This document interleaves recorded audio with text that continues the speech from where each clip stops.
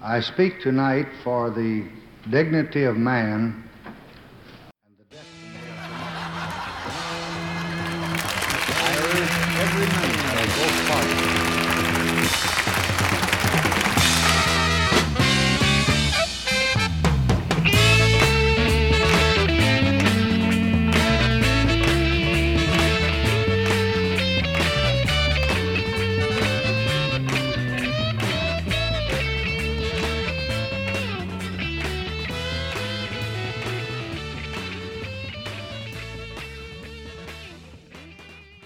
To the fabulous, beautiful Tempe Center for the Arts. How you guys doing out there? Everybody doing okay? Come on.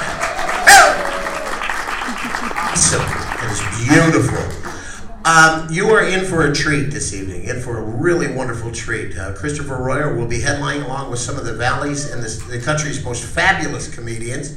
And on your seats and your tables, you'll see some white pieces of paper. They ask for your email address and some other pertinent information. Please fill those out. You could win a wonderful prize package, almost the cost of a Buick. You could do that. If not, at least you'll get some spam for life or something like that. But fill those out, leave those on your table, and we could definitely take care of that. Are you guys ready to have a wonderful time? Can I hear it from you? Awesome. We have two rules here. Have as much fun as humanly possible, and to keep the side talk down to absolute minimum, if you could, please. If you need to talk, you can also go outside. That would be great. But to no further ado, please put your hands together for the host of the evening, ladies and gentlemen, Mr. Mike Simpson. Let's hear it for Mike Simpson. Come on!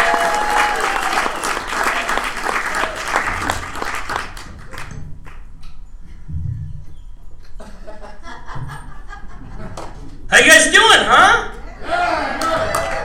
I like his response. There it was. Did you catch it? Woo! What the hell kind of response is that, sir? I asked how you're doing. This lady said good. That lady said good. This man, woo! You did it too? All right. Can you imagine that? You go to the hospital. They're like, ma'am, how you feeling today? Woo! They're like, all right.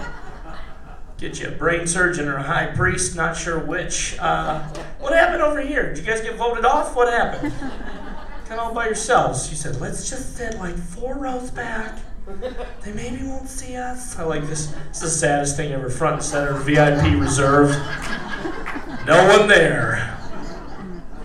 You want to move over there? I don't have the authority. That's the thing. I can't tell you. I don't know. It could be the president. I don't know who's supposed to sit there. It's reserved.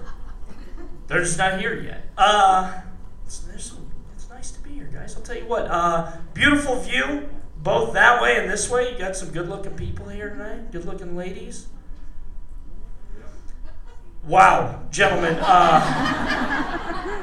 Our species is doomed. You are sitting right next to her. She has the boots that say naughty things. Like, you see those boots. You know there's something going on. And he's like, is she beautiful? I don't know. Are you guys dating? Yeah, now you're going to put your arm around her. You see how he's like, oh, crap. You're wearing a free high fives, not free hugs, clearly, because you're keeping those in tight. It's cool. You guys are very confusing with how you're seated tonight. Like, there's just sporadic. This is like the Nebraska of comedy shows. You guys are just like, there's a lot of us in Omaha, but the rest of us on the Western Front, and you'd have to go to Nebraska, and unfortunately, I've been there. Tell you a bit about myself. My name is Mike Simpson. You got it right. I actually just celebrated my 3-year wedding anniversary. I know. I look for the people that aren't clapping. You know what I mean? Like, there was a fight before the show. It's going to be a real awkward car ride home. I know, 3 years, not that big of a deal. I get it. But, she puts up with me and my baggage. Like, we've all got baggage. I'm out telling fart jokes to fine people in Tempe all hours of the night. She's got kids. It's not a deal breaker, is it, sir? No, he seems like, no. He didn't really say no. He sort of sniffed the air with a head shake. You're right. It wouldn't be a deal breaker. What, like a kid or two, right? I said she had a couple kids. That was inaccurate. Just 2 is a couple.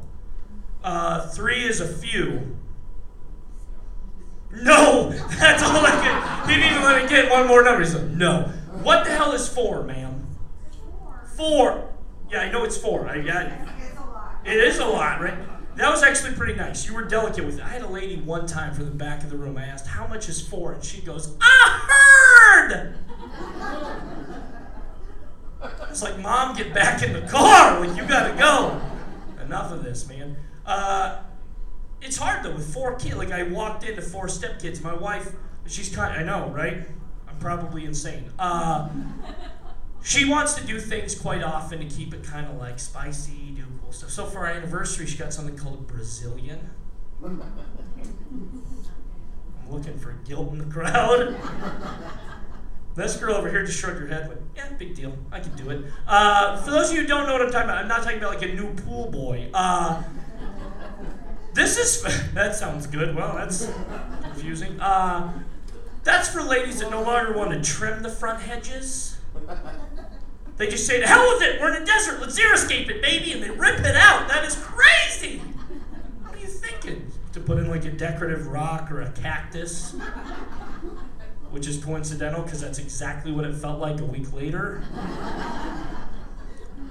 But before it did, man, that defied the laws of physics. I don't know if you gentlemen have ever experienced this or not. Like, there was nothing down. It was just smooth. It was like velvety and wet at the same time. It was like the stingray exhibit at SeaWorld, you know?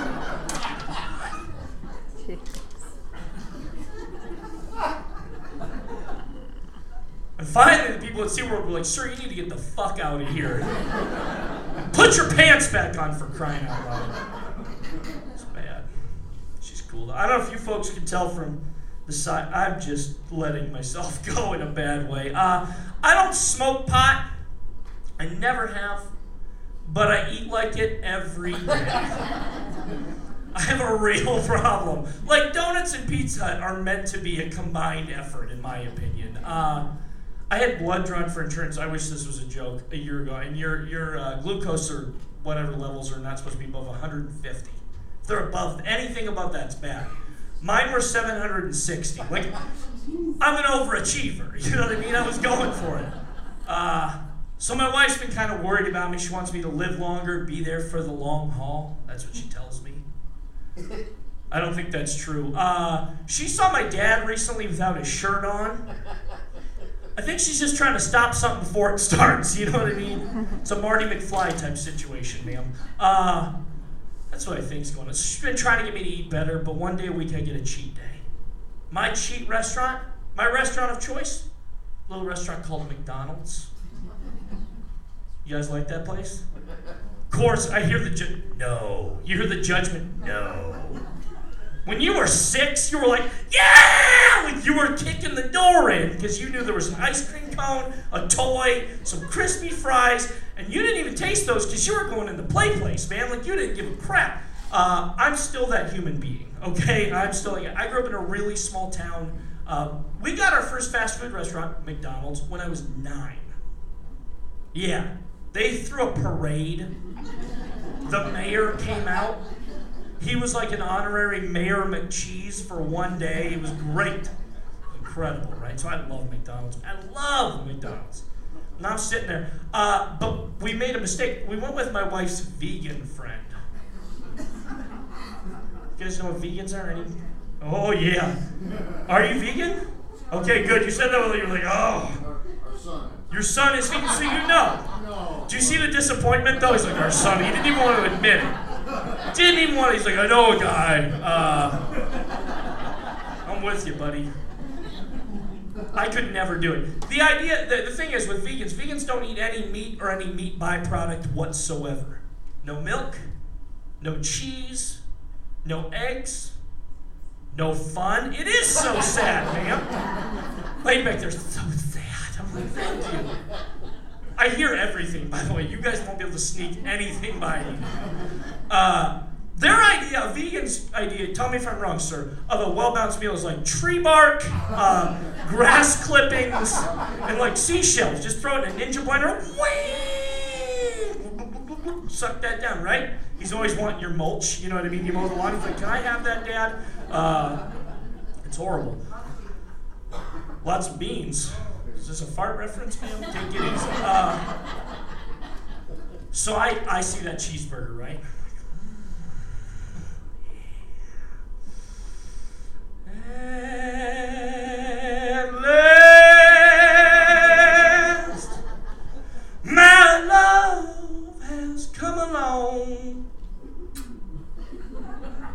My wife looks at me and she's like, your love has come along.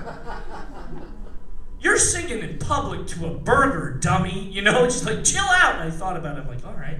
And then her friend goes, yeah, you know what, Mike? I saw a show recently. And on that show, it was called Super Size Me. The guy left that exact same cheeseburger out on a dresser for like 2 years. And it never decomposed. I don't know if that's actually how she sounded, but it sounded that way to me. Stopped. Holy hell. I set the burger back down. I started thinking about it, started thinking about my life. Looked right back at her and I said, you know, I've also seen a show. It's called My Strange Addiction. In that show, there's a lady that's been eating dryer sheets for like 7 goddamn years. And she's doing just fine. Every time she rips one, it just smells like fresh rain. We leave a window open? Rain wasn't even in the forecast. Like, what happened? It's amazing. You guys are all right. First row reserve, you showed up. We're going to figure out what's going on with the VIP. Wouldn't it be crazy if it was somebody like big time walked in and were like, holy shit, George Clooney knows Christopher Royer? Like, I'm counting on it. Put your arm back around her. You're embarrassing. All right, look at her. She's so embarrassed. There you go. She your bro? What, you just got done playing 3-on-3? He's like, what's up, girl? I'm sorry. We'll talk later, man. I'm going to bring up, we've got a real special guest who's coming up and doing some time for you tonight. You guys, I need you to make him feel very welcome. Put your hands together for Steve Jenkins!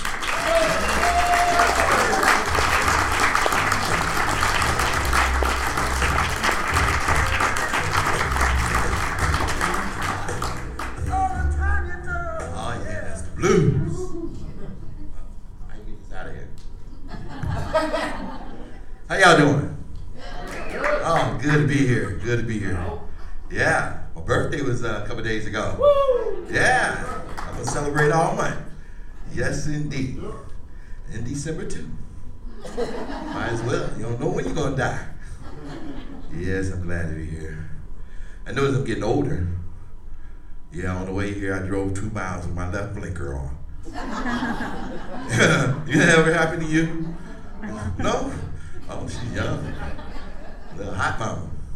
Yeah, you know, a gentleman said he's been in a relationship for 3 years. Anybody can top that? Yeah, I've been in a relationship 20-some years. When you know you've been in there a long time when you forget the last number. I got to thinking, that sounds like kidnapping. Yeah, it sounds like kidnapping. You start to do things that you never thought you'd do, like stay at home. I'm an out person. I like to go out. And then being in a relationship for so long, you start to form the same habits. Like your memory gets bad, right? Yeah, like she wakes up in the morning, she can't find the keys. You wake up in the morning, you find out you're $50 short in your pocket. Yeah, my memory gets bad too. Sometimes I keep putting the date rape drug in my drink instead of hers. Oh man. How about this weather? See, I'm from Chicago. Anybody been there? Yeah, you know, it's okay. It's okay. I moved here. Moved into this climax of 1 season instead of 4. You know, we got 4 seasons. We moved out here, you only got 1. You know, that's hot. Yeah. Oh man, it's so hot. I'm so glad it cooled down to give my thermostat a chance to cool down. You know what I mean? Yeah, because it was in letters. It wasn't in numbers, you know. Some people, they registered in 92. Mine was in letters. It had HTM on it. I'm like, I got to look in the manual. What HTM mean? It meant hot than a butter. You okay, sir? Yeah, so I'm just glad it cooled down. Give my thermostat a break. Yep, I'm glad to see all these lovers and couples out here. Give yourself a hand for coming out, supporting this TCA. You do better than that. Yeah, because I was in love too. Love a long time. Decided to look it up in the dictionary, and I read a misunderstanding between two fools. There's a lot of them out there. They ain't laughing. There's a lot of them. Like I say, a memory ago. Oh man, got kids, bunch of them. That's why we here, because we got kids, right? Come out to get some laughter, you know, get away from the kids for a minute, then go back home and deal with the bull crap, right? The kids ain't the same no more. They're not like when I was coming up. They heroes ain't the same, you know. We had Power Rangers and what's the RoboCop. Those are the heroes that we looked at when we get up, go to school. You know, you got to get a little peek in. Yeah, they didn't change. See, my mentor was James Brown. Right? Yeah, everybody loves James Brown. Get up to go to school, yeah. Get on the good foot, da da da da da da da da da. You know the song. The other day, my son, well, we're still on first name basis. Waiting on Maury to give me a call. But anyway, he got up to go to school, and he was listening to some music, and he's listening to that trap music. I'm getting high with my baby, baby, baby, baby. I'm making pies with my baby, baby, baby. Didn't make sense to me. Then he put on another song. I can't feel my face, but I love you. Sound like he was in an abusive relationship. Well, that's about my time, but I'm gonna let you know all bootleg movies are real. Be careful when you get a bootleg movie. When you get a bootleg movie from us from Chicago, you'll see 3 black people walking at the bottom. We call those movie extras. I bought a bootleg movie from a guy out here, and he named my favorite movie, Barbershop 3. I couldn't believe it. I said, you got Barbershop 3? I bought the movie, put it in my DVD player. It was a videotape of 2 black guys watching Barbershop 2. Thank you, that's my time.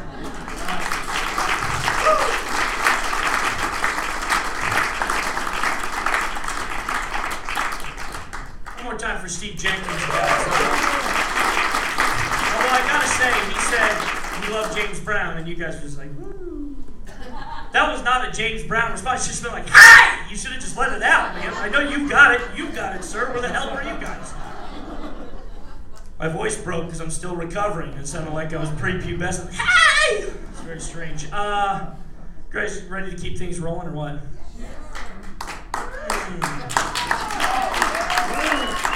Hey, that's all right. I hope you guys are more enthusiastic in your personal lives because, geez, please, honey, it's great. I need you guys to help me welcome this next man on stage. He's a very talented local comedian. Put your hands together for Bob Rocky.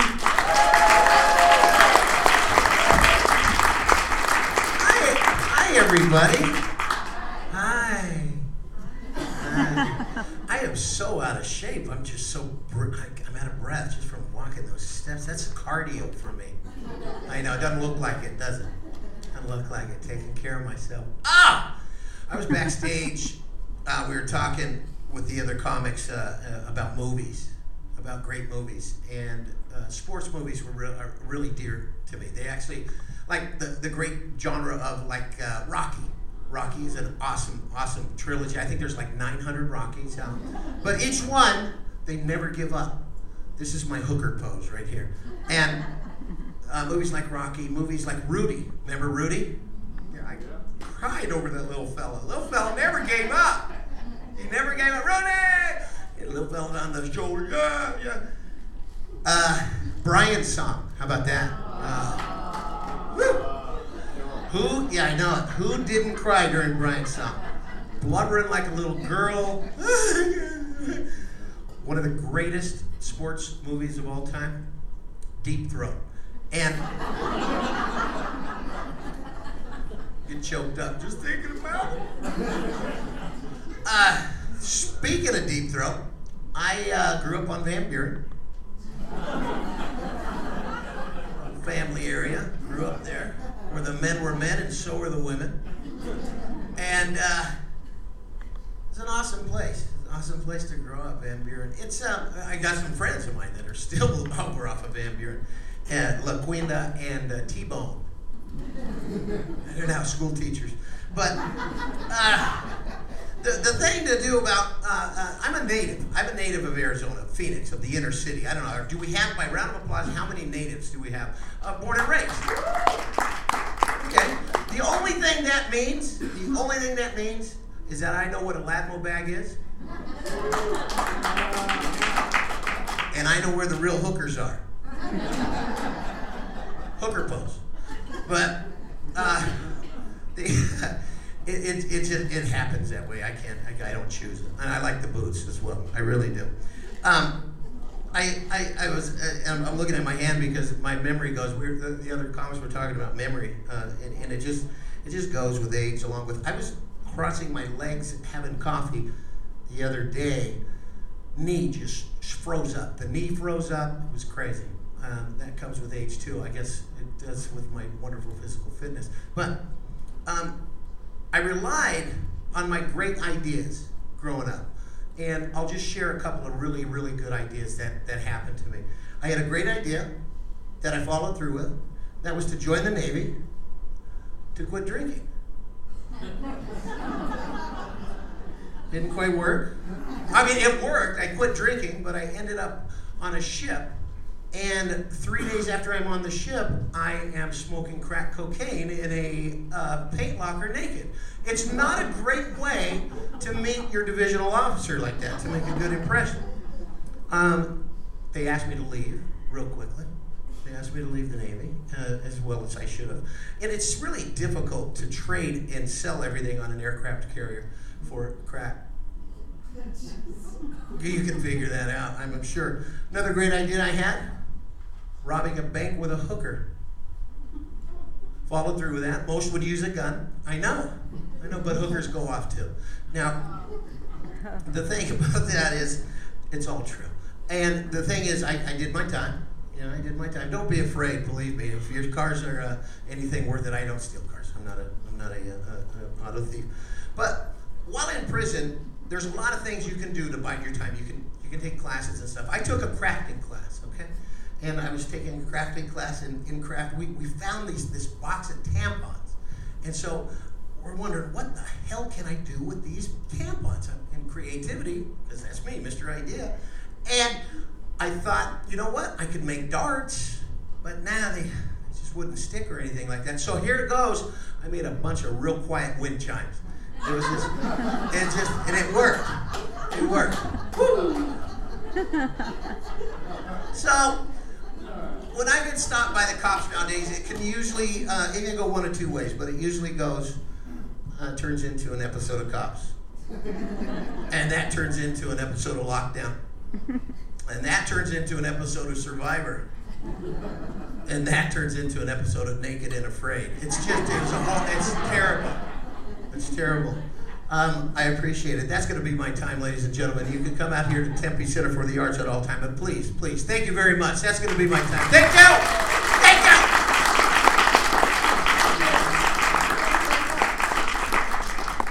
Rob Rocky, you guys. I don't think you guys fully appreciated the visual of robbing a bank with a hooker. Was she standing beside? Was he holding her? He's like, give me all your money. And she's like, just do what he says. You know what I mean? Like, I don't know. Or she just was like, and they're like, okay, here's the money. We are talking about Van Buren hookers. You guys are definitely from Gilbert. That went completely over your heads. Completely. I work in downtown Phoenix. I've seen the dude with pop bottle tops in his hair. Like, I know what he's talking about. You guys don't make it beyond Tempe Center for the Arts very often.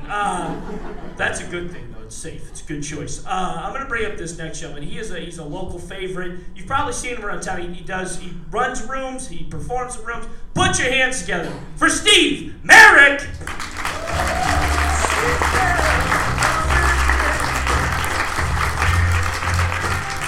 It's so weird to bring up comedians to the blues. I'm trying to figure out what the ironic juxtaposition of that one is. I've never heard of Me Either, so there's that. I get it. And I want to apologize immediately for this table here because my parents were supposed to show up. again, like the blues music, just a replaying of my entire life. So, I've been having a lot of interesting things lately. I just recently found out that I have high blood pressure and hypertension, which came as no surprise really, because I was raised in a family whose entire emotional creed was calm down.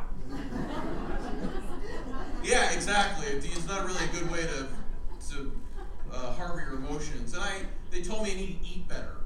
And to me, personally, eating better is getting broccoli beef at Panda Express. That's because I genuinely believe in the healing power of Panda Express. Like, that's where I'm at. Like, if you got a cold, orange chicken's gonna kill that motherfucker. Firmly believe that. And so now I find myself, I eat at the gas station a lot because I'm a responsible 36-year-old. I find myself comparing the nutritional facts on the back of Hostess. Well, the chocolate aisles have less sodium in them, but there's 2 servings in that pack. And the Zingers, they have more sodium, but there's 3 cakes in there, and that's 1 serving. We're going with the Zingers, because that's eating healthy. And so I walk up to the cashier, I hand him the Zingers and $2, and he looks at me like I'm some kind of asshole because I'm the only guy he's ever seen in a gas station check nutritional facts. And he pushes a button, a machine spits out change, and he kind of, pushes the cakes back across the counter. And I realized this is what a vending machine does. That's what vending machines are for. You put in $2, it spits out your change, gives you your shit, you walk away. It's time for Redbox to start taking over 7-Eleven, is what I'm saying. We need to embrace vending machine technology so we don't have to worry about people that just barely graduated high school and have some sort of meth addiction judging us on our culinary choices at a fucking gas station. There's only 2 people that should work at a gas station. One person to take care of the pumps and the other person to flip the hot dogs. That's it. I'm not a sports person. There is one sport I do play, though. It's called competitive self-checkout at Walmart. Here's what you do. You get your grocery list, and you try and make it through that obstacle course of random kids and fat people, and try and make it back up to the front before you get type 2 diabetes. My high score is 45 seconds, and here's how I did it. I walked in there looking for a Foreman grill because I'm single and I don't own an iron. I walk in, and whose smiling face is right up front there? Mr. George Foreman. Grab that son of a bitch, make a U-turn to the self-checkout, swipe it, swipe the card, 45 seconds! Spike it on the ground. And then spend the next 3 hours in customer service because that's the victory lap at Walmart every time. I start to understand sports though as I get older, and mainly it happened through watching Chopped on Netflix. If you're not familiar, Chopped is a competitive cooking show where 4 chefs go head-to-head for $10,000. 4 chefs go head-to-head for $10,000. There's only one person that wins, and the other people lose and they walk home. Their mom's not there to give them a congratulatory hug. They don't make they don't get like a trophy that says participation. They fucking lose and leave. Do we remember that happened when someone actually lost? No, we all have kids that were born in this decade. Okay. Never mind.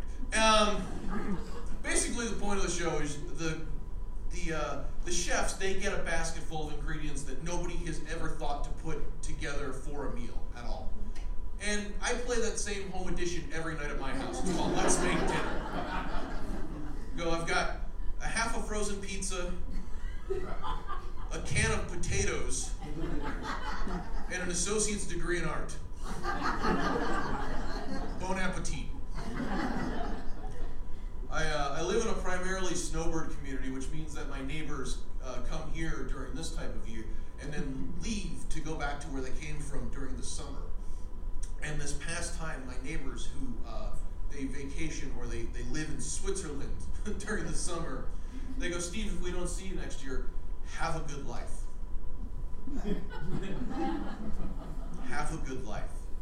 How? I have fruit flies in my apartment. I've lived here for 5 fucking years. Fruit has never set foot in that place.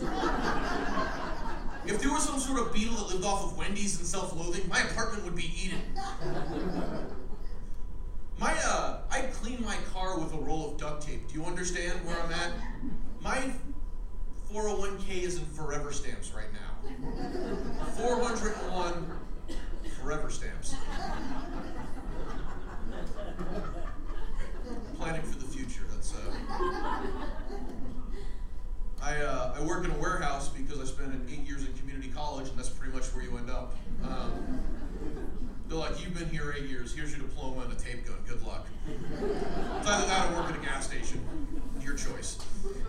But I used to work at Guitar Center, and it was a really interesting study in people because you got to watch something very interesting. You got to watch a 40-year-old guy in a cover band sell a guitar to a 13-year-old kid who will then grow up to be a 40-year-old guy in a cover band. And that's the circle of life. But working there, it was very interesting. It was like Lord of the Flies, but with musicians. And whoever sold the most guitars was the one who had the conch, you know. And if you've got a drug problem, well, guess what? Guitar Center, no drug testing at all.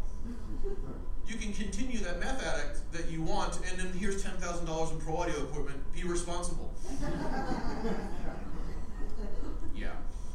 I'm single if that's not completely obvious by everything I've just said to this point. I'm trying to ask my friends for dating advice. They're like, Steve, you can pick up women at the grocery store. You can use items from your shopping cart to spark up a conversation with a young lady. Yeah, I should grocery shop at Walmart. I don't want that as our origin story. And second of all, how's that conversation work? Excuse me, madam, do you know the best type of wine that perfectly pairs with a Totino's Party Pizza? Or tell them, madam, would you have one of the best herbs and spices that perfectly complement dinosaur-shaped chicken nuggets? Because my body's not a temple so much as Section 8 housing for dinosaur-shaped chicken nuggets. My favorite part of that is I told that joke, and a lady came up to me after the show, I guess hoping to get my number, and said, you know what pairs well with a Totino's Party Pizza? No, I don't. Boone's Farm. Got me on that one. Alabama toilet wine. Yes, sir. Because when I want to have that level of pizza, I want depression right along with it. Because the only thing that really pairs well at Boone's Farm is a warm bath and a razor blade. Trust me, when you're eating a Totino's by yourself, it's not really the life that you're supposed to. That's not what your parents dream for you, you know? They're like, you know, we hope he grows up to be a lawyer, but thankfully at some point in his life, he's going to know what a 98-cent pizza from Fry's tastes like. I try and do the online dating, which is a lot of fun. Once a week, a website sends me a list of the 5 ugliest people I've ever seen in my life. Because OkCupid's slogan is where beggars can be choosers. And one time a guy. That's a guy. The picture's only a bit big. That's a guy. I've got to click on that now and find out what's going on there. Click first line of the profile. I'm a transgender mother of 2. Not that there's anything wrong with that, but that's the worst short story I have ever read. That milkshake will not make the boys come to the yard. And by the way, there was a trade-off I was willing to make, but you negated it with kids. Takes a second on that one. And you can judge all you like, but it was a 92% match. I don't even have that with my dog, so... Just to continue with the shenanigans, I did speed dating on the request of a friend. Not so much that I would actually meet someone, but because I need more material for on stage. And if you're not familiar, speed dating is 13 guys like me who have all failed at online dating. And 13 women who have all been kicked out of their house by their cats. And what we're here to do is to create the worst trailer for the worst romantic comedy you've ever seen. Yeah, I'm Steve, I'm 36 years old, I live in a 1-bedroom apartment, and I have a warehouse job that I've kept for the last 11 years. Yeah, I'm Amanda, I'm a librarian, and I haven't had a sexual thought in 2 decades. Moving on. My favorite part of it is that as a jumping off point, we were supposed to bring a book with us, you know? And I learned about a genre of book that I never knew existed. And maybe some of you are fans of this, and I'm not judging you based on it, but I was just fascinated by it. And the genre is knitting mysteries. Like if you took John Grisham and yarn, and wrote a book about it. You know, and they had titles like The Macrame Massacre or The Doily Defiler. And that one was interesting because the Doily Defiler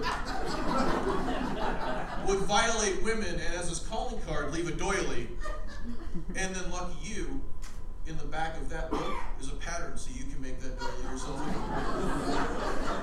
Yeah, I was amazed. I was fascinated.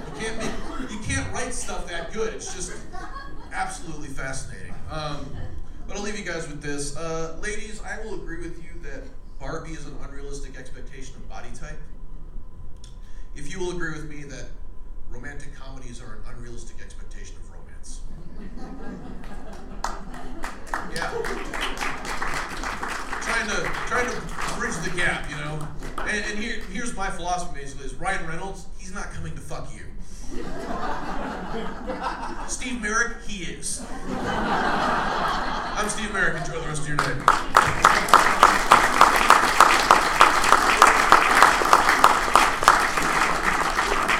Steve Merrick, you guys.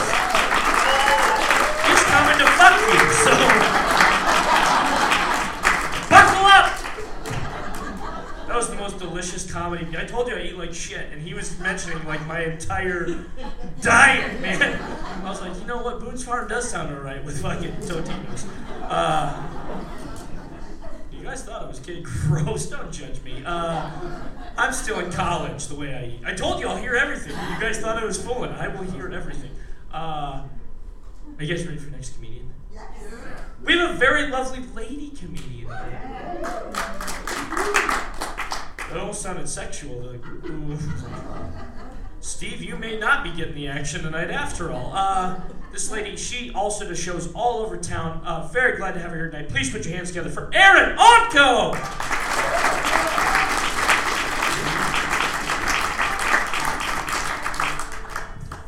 God, I love intros like that. She's a lady, guys.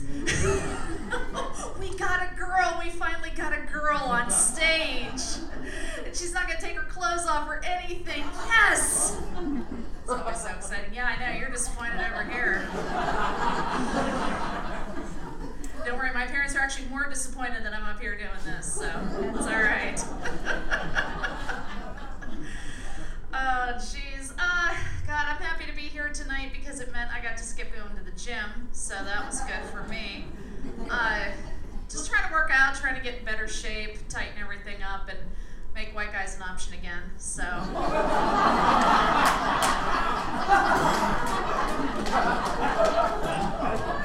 That's my weight loss goal, that right there. Yeah. I'm single, and hopefully no one's coming to fuck me, and I try to do different things to get into better shape. I tried to take a yoga class. All that really turned into was me trying not to fall over for about an hour. They have you do all sorts of weird things, all sorts of different positions and poses, and I was just disappointed to find out that child's pose isn't laying on the couch and watching Nickelodeon. So I had a lot to learn. I'm single too, and it's really disappointing to my family because I'm going to be 38 soon, so they're scared. And my aunt's favorite thing to tell me is that she's been praying to the patron saint of lost causes, hoping that he and God will bring me a husband. Yeah, that's some heavy artillery that she's calling in on that one. Not God, not just God, God and a saint. And patron saint of lost causes, really what you're saying is, see all these fuck-ups over here? Yeah, you're their poster boy. Good luck with that. So I try to get some sort of dating advice from my girlfriends because they're all married. And they tell me a lot of really helpful things like quit hanging out with so many gay guys. Maybe you'd actually get a date. But I don't like to listen to stuff like that. And unfortunately, all of my really close girlfriends don't live here in town. They live back in Pennsylvania where I'm from. And all my girlfriends are counselors to really small children. and they take that work home with them. Because when I go out on a date, the first detail that they ask me is, did he touch you where you pee? Yeah, that's really kind of takes you off your guard there when you ask something like that. So to make everybody happy, I tried ChristianMingle.com, and their slogan is "Find God's perfect match." As if God has nothing better to do than to sit through online profiles and find me a date. You know, cure world hunger, maybe Ebola, or Aaron's sitting at home on a Friday night watching Netflix. And oddly enough, I'm not the easier choice. So, like I said, I am from Pennsylvania, and oddly enough, from the pretty much the same town as your headliner. We lived very close to each other, and I go back every year for Christmas because it's a great time of year, and I believe in family and guilt. And so I go back there, and I feel like every year when I go back, I have to go face all the older relatives, all the aunts and uncles and everybody, mostly the aunts that are in their 80s, and trying to figure out why the fuck I'm still single. And they tell me every year that I'm the bane of their existence. So, yeah, I have to face things like, I feel like it's a tribunal, really, that I'm going back and applying for the right to still stay single, because I'm happy with it. So I feel like I go back there, and I have this application I have to fill out as soon as I come back into town. And they review the application, and they say, okay, well, you joined a gym, so we'll give you some points there. Good job, good job. Went on online dating. Okay, yeah, you're trying. We'll give you some points for that. Oh, Aaron, what's that? What's that? Your cousins they're all heavier than you? All right, well, yeah, we'll give you some extra points on the gym, but yeah, they're all married and you're not, so you don't get anything there. You know what? Why don't you just actually take this application, try to take about 20 pounds off your ass. We'll see you next year, and we'll review your application again. So that's kind of how I feel when I go home. And when I go home, I come from a really small, economically depressed shithole of a town. And I tell people that I work with or friends about what type of an area that I came from and where I'm going back to. And I have friends that have lived in areas like Detroit who tell me that I'm lying because nothing can be that poor and pathetic. So I go back, and my family likes, they have cable, unlike me, and they're watching things like the Food Network. And I saw this one show while I was home. It was a cooking show, and this woman was talking about how she will whip up an elaborate meal out of everything in her refrigerator, just whatever she has lying around for her family. And I thought, wow, that's great. I'd really like to do something like that. And I do a quick mental inventory of what I have in my refrigerator, and all I'm really whipping up is something like botulism. So it's not the same thing. And Trisha Yearwood has a show on one of these, The Country Singer, and she, her introduction on her show is her saying that, in my circle of friends, I'm better known for my pot pie than my music. And I thought, oh, come on. I don't buy any of this at all. You're a Grammy Award-winning artist, and you want me to believe that your pot pie compares. But, she's got a cooking show, and I don't, so maybe. I mentioned earlier about, my friend saying I should probably hang out with a few less gay guys. This is a nice show. I usually spend a lot of time in bars doing open mics and shows like that. And we do a lot of shows at gay bars. And I don't have the gay, I just support it. And I go with my best friend. He's 22, and he's still trying to kind of figure out his way in life and how bright he wants his flame to burn. And he told me once that maybe he was missing something by never dating women. Maybe he would like to give it a try. And since we were close and everything, he said, I'd never slept with a woman before, Aaron. I'd like you to be my first. That's kind of flattering, and every girl wishes she had the magic vagina to turn a guy another way, but I thought about it for a little bit, and then I thought, no, I don't think I want that kind of responsibility, you know. I don't want to be your representation of a naked woman in your head. I don't want questions like, is that what it's supposed to look like? No. And I sure as hell don't want to be around for the conversation we have in the next couple days where you tell me, nope, guys are for me. Thank you very much. Yeah, I don't need shit like that. We're really good friends. We used to work together, and when we worked together, people thought at our job that we were a couple. And they always thought, but something's a little off because, you know, does she know he's gay? So, so we played with it a little bit. You know, he would call me darling and sweetheart, and he would pretend like we were married, and it was kind of fun for us. And we had a lot of coworkers who had children, and they were always talking about what their kids were doing. So one day he decided that we had a child. He made up an imaginary child, and I just went along with it. It was kind of fun. He would go on and on about different things the child would do, and our coworkers would kind of listen to it and not really know if we were telling the truth or not. And one day we got into an argument in the cafeteria at work. He came in and started yelling at me about how I wasn't allowing our son, who doesn't exist, to take Pee-wee football. So I countered the argument by talking about how I thought he would be better suited for theater, and it went on and on. And it was a much better performance than I'm even giving right now. So we decided one time that let's take the joke a bit further. You know, wouldn't it be funny if we had a kid that we could really post pictures of, or drawings, or letters from? So we went on one of those Christian Children Network sites where you can adopt a kid for 30 cents a day. Yeah. Did this sober, by the way, people. And we went on there and we were picking out a child that we wanted to adopt. And we had a name figured out for him and kept things going. But we were sitting there one day looking for a kid that we wanted. His boyfriend was Indian, so we decided we wanted an Indian kid to go along with our joke. And we wanted one. I wanted one that was kind of lighter skinned, you know, a little bit more like my coffee color. We both decided we didn't want a darker one because that's gross. So we were sitting there looking at all these kids on there, and we had a couple pictures printed out, and we would talk about our child. And finally we decided that we couldn't keep the joke going forever. You know, sooner or later it would get old. Sooner or later we would have to have this kid actually show up at work or something. So the good thing about these sites, though, is that you can pick out a kid that has AIDS.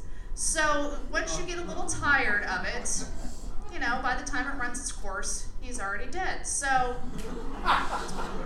it works out well, at least we thought. But in the end, we ended up not wanting to spend that kind of money just to do something that sick and twisted. But we do still talk about the kid online, and we do still talk about him like he's real. And the joke all finally came to an end because my friend's boyfriend is a doctor. And he came to us one day and he said, if you two don't stop doing this, I'm going to go to the hospital and tell them that you have an undocumented child, and that child died, and you didn't report it. And CPS is going to investigate you, and they're going to ask all your coworkers, and people are going to vouch for the fact that this kid was real. And you're all going to jail, and now knock it off. So that was the end of the end of my adventure in parenting. All right, you guys have been great. I'm Erin Onko.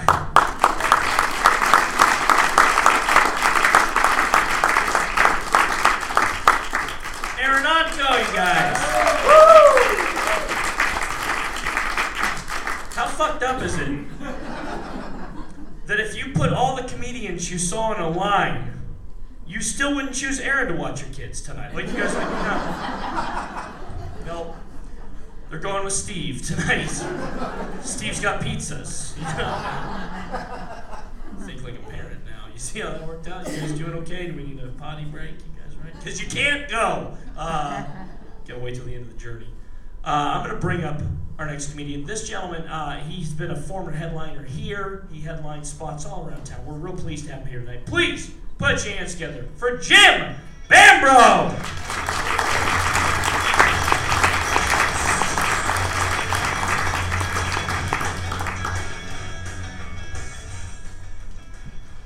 while ago, I got this haircut. Recently, I got these glasses. I think I'm slowly morphing into a lesbian.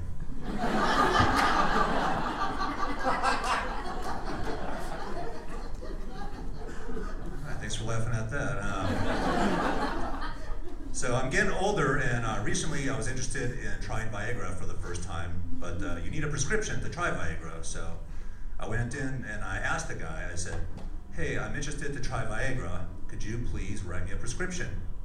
And he said, Mr. Bambro, I don't think that would be appropriate. And when I asked why, he said, well, first of all, I am your dentist. Secondly, you currently have a boner.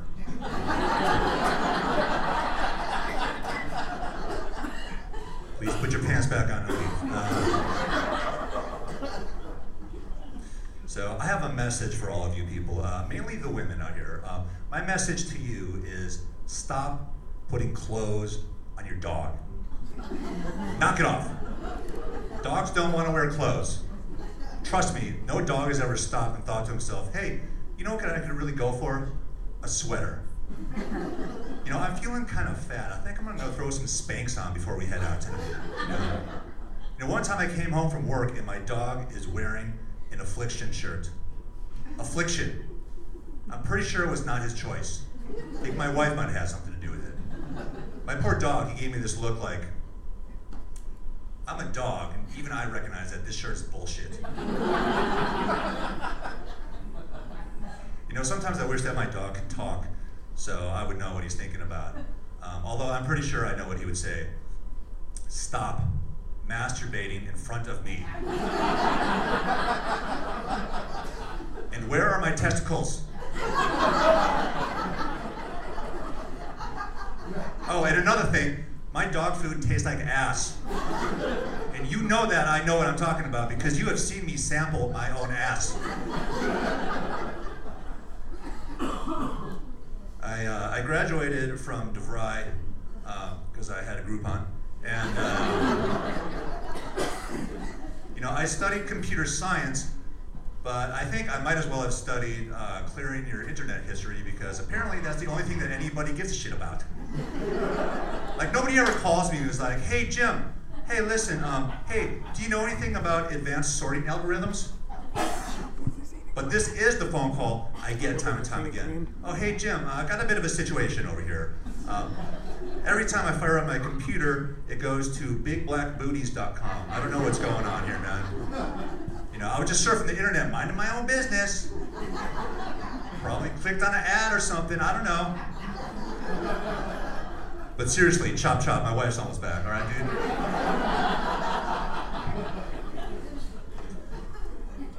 You know, admitting that you went to DeVry is kind of like admitting that, like, you made out with your cousin. Like, the reaction is essentially the same. It's like, hey, dude, did you just graduate from DeVry? Yeah, man, I did. But come on, you gotta admit, DeVry was looking good. Plus, I was drunk. And I had a Groupon, so. You know, nobody ever brags about going to DeVry. You notice that? You know, you never see like in a crowded room, there's like something going on, a guy laying down on the ground, the dude splits through the crowd, it's like, make way, I got this. I went to DeVry.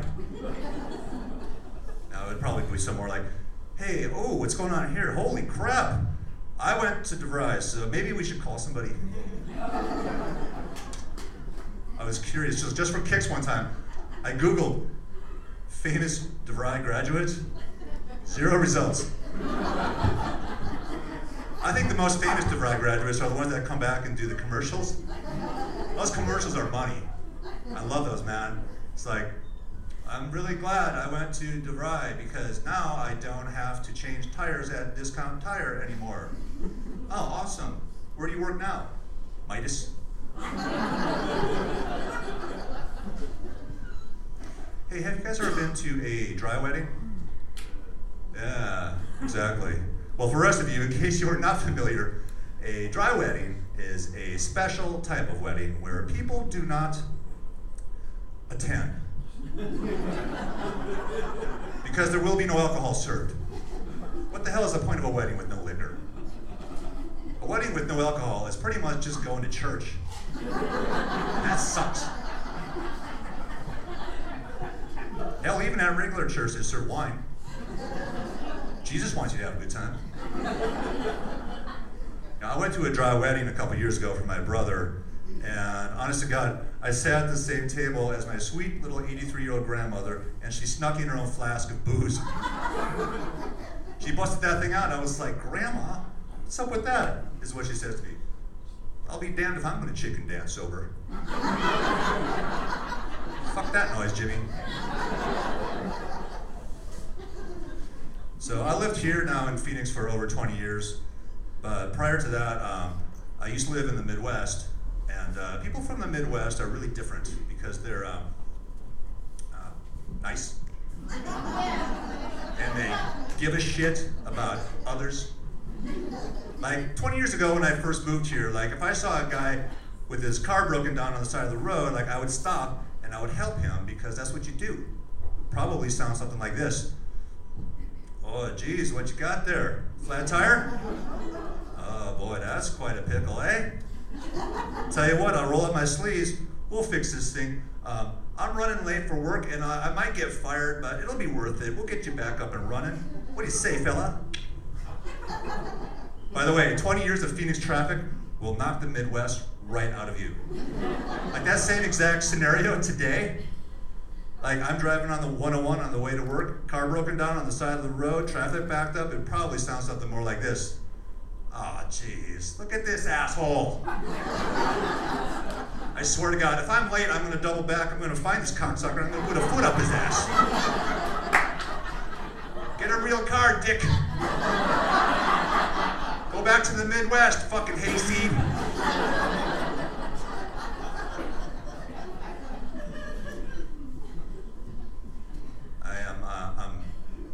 I'm part Irish, I'm part Native American, and I grew up in Wisconsin. Yeah, good luck to me not being an alcoholic. I grew up in a state where the motto is, I don't care if you're 9 years old, finish your beer. Don't be a bitch, Jimmy. Okay, Grandma.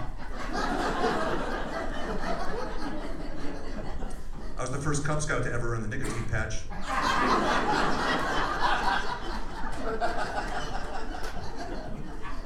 At our Little League games, we didn't get juice boxes and cookies.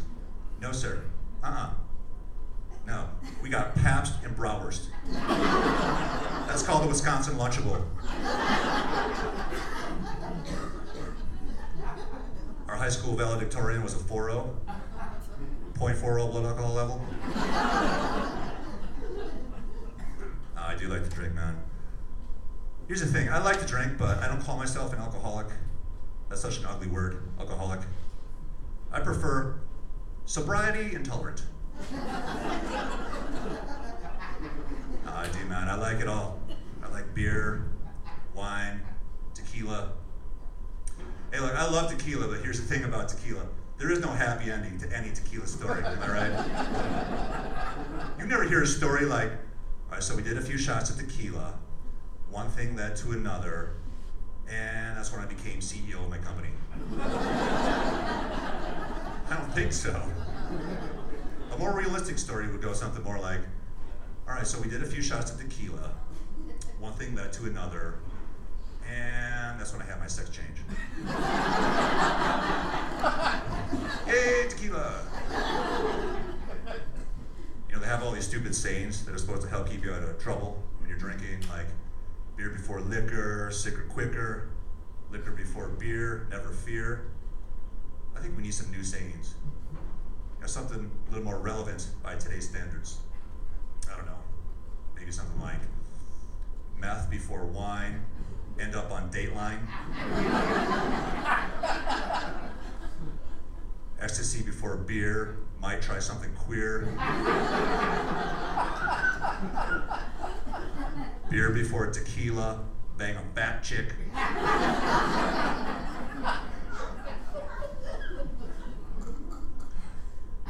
Hey, Hey, you guys seem cool. I'm going to tell you kind of an embarrassing story about myself, but you can't tell anybody else outside of this room, okay? So I don't know if you remember last year in the fall, it was really mosquito-y.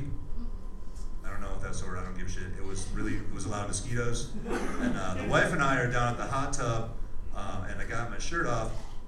Calm down, ladies. And I got tore up by mosquitoes, man. I got bit up really bad, and I had a really bad allergic reaction. And my wife proceeded to freak out. And she was like, oh my God. It's like, I'm gonna take you to the emergency room. I said, babe, it's just mosquito bites. We don't have to go to the emergency room. She said, well, yeah, but what if it's West Nile? I said, yeah, okay. Or, what if it's regular ass mosquito bites? She said, I don't care. I'm taking you to the emergency room. And, you know, I'm a man. Every once in a while, I got to remind her who the man is, right? Got to keep my pimp hand strong. So I was like, hey, we're not going to the emergency room for mosquito bites.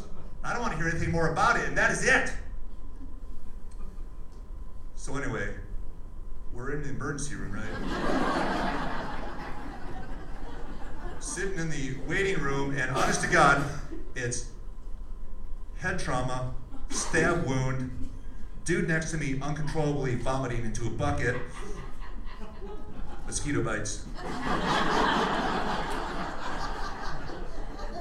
And after a few hours, I finally got in to see the doctor, and he was gracious enough about the whole thing, took care of me. But I couldn't help but think to myself, like, what was he really thinking in the back of his mind? Like, what did he really, really want to say to me? According to our records, you are here for mosquito bites. Okay? I think I see what's going on here. I'm going to give you some Benadryl, and you know, I'm going to go ahead and prescribe you 2 testicles.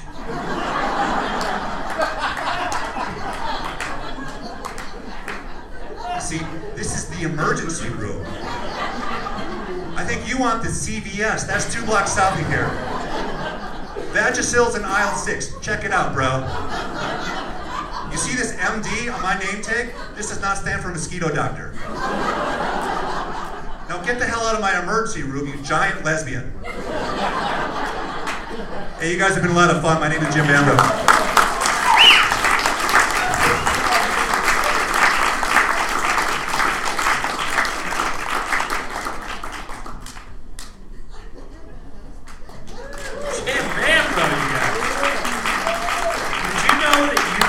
Prescription for testicles? Thought everything. You guys leaving?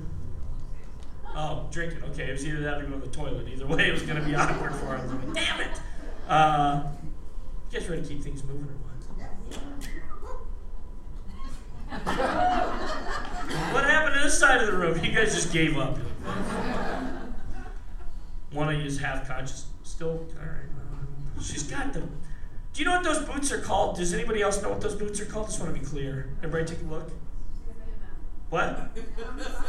Fuck me boots. Yes, you look like the least likely one to actually say that. She came out of it. The rest of you should be ashamed of yourselves. And he's just got free high fives on his shirt. All right. You women are confusing sometimes. Sir, has anybody ever told you you look a little bit like Ralph Nader? I can't help myself. I've been noticing it all night. It's been fucking me up. I'm looking at him like, you're supposed to be sitting here, sir? I want the fucking table back. I get confused sometimes. I want to bring up this next gentleman. I feel like I gave Aaron such a shitty intro earlier for being the only lady brave enough to deal with us assholes tonight. And this gentleman, no one told me what they wanted. So this next gentleman is a dude. He's black. Don't look over your shoulders because that's more fucking racist if you do that. And he owes me like $5. I don't know. No, super funny dude, man. You can see him. He's toured all over the Southwest region. Please put your hands together for Clayton Perkins.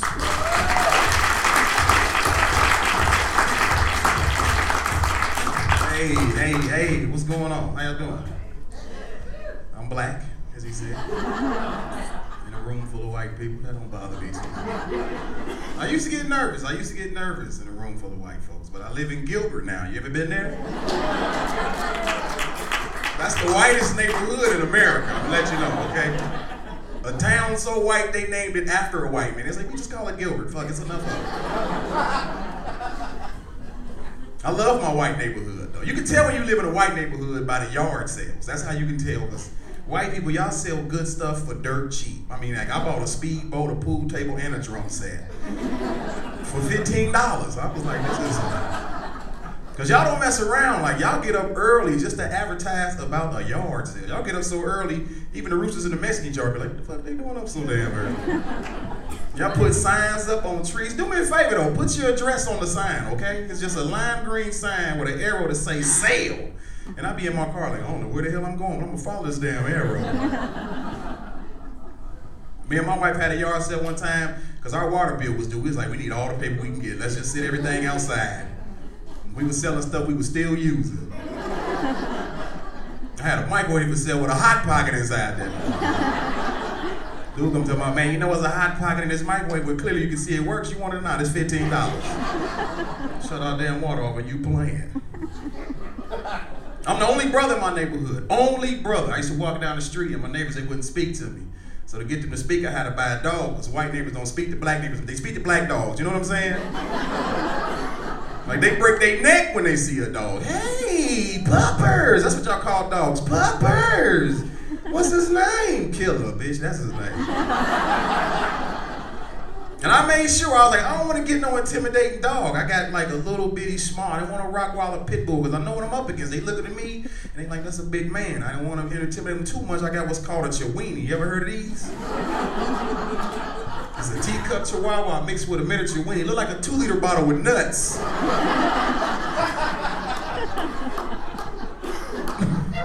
My dog's so small, I don't even walk him. I just put him on my shoulder like you're a parakeet. He got it good, but not as good as my neighbor's dogs. I take him for a walk and he do stuff like eat the other dogs in the neighborhood shit. I know, the first time I seen him do it, I was like, come on, man, that's nasty. He was like, man, damn you, it's steak in this. You don't feed me no damn steak. I feed my dog Beneful. You ever heard of this? The cheapest dog food on the market, okay? Driest dog food ever. Like, you open a bag and dust come flying out. Even the dog on the bag look like he's saying, don't feed your dog this. I'm at a milestone in my life, man. I just recently turned 35 years old, and I'm very thankful about that. Very thankful. And I know 35 is not really old, okay? But you put your life in perspective of where your parents were when you were a certain age. Like when I was 17, my father was 35, and that was the year I looked at him and thought he old as fuck. You know what I'm saying? Because I had teenage parents. My father was 17, my mother was 16. You hear that story now, you're like, whatever, no big deal. Because they put it on TV. They got these shows called 16 and Pregnant and Teen Mom. You ever seen these? I think pretty soon they have a show called 15 and Fucking. And I watch it. I swear to God, I watch it. So I feel good, man. Where I'm from, having teenage parents, I was told either you're gonna end up dead or you're gonna end up in jail, and I'm not dead yet. And I'm thankful about that at least. The jail wasn't that bad. I mean, they fed us. I got exercise. My father was 17 with kids. Can you imagine I'm 35 and I don't have the patience. 17, there's no patience. You know, he just said what was completely on his mind. And I'm pretty sure he resented me because he told me one time, he was like, when you came, we wasn't prepared. We didn't expect you, but you came here. So we had to deal with it. I didn't even know what I was going to name you until you came. Your brother, I knew he was coming, but you, we didn't have a clue. And me and my brother is twins. That's what's fucked up about it.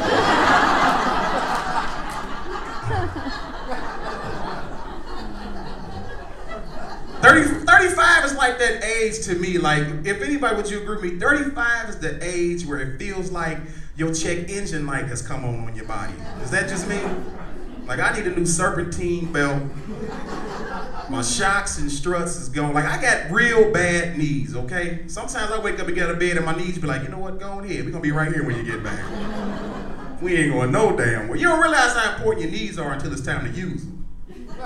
My homeboy called me the other week, like, man, you wanna go play some ball? Man, I ain't even got my damn knees today, so trying to lose weight, man. I'm trying to, man. But I messed around and married a Mexican woman. You can't lose weight eating Mexican food 3 times a week, okay? There's nothing about that food says diet.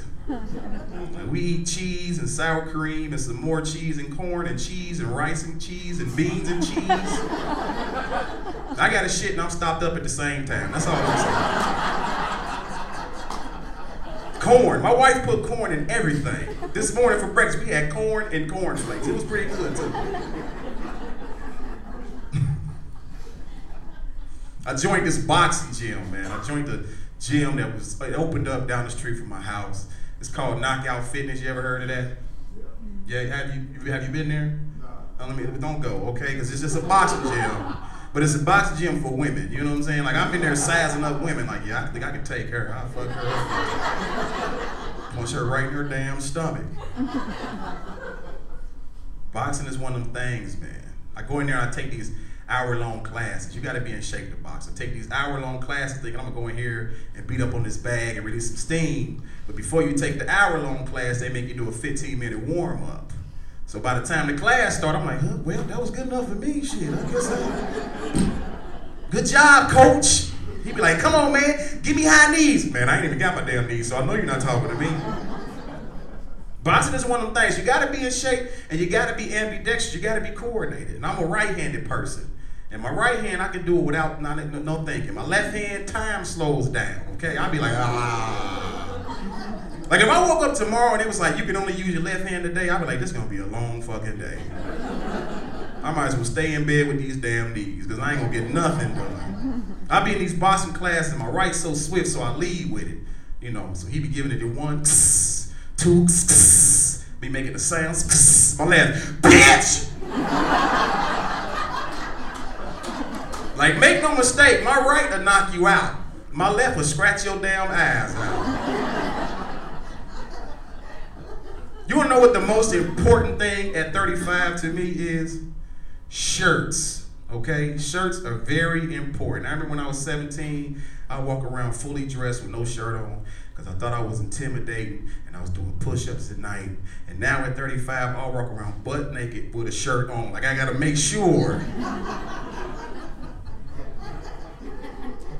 And I don't give a damn what's going on. Like, it could be the middle of the night, somebody trying to break into my house. And my wife would be like, somebody coming, go see. I'm like, oh shit, wait a minute, hold on, I got something for him. Hold on, what you looking for, your gun? I need a damn shirt, hold up. I can't let him see me like this.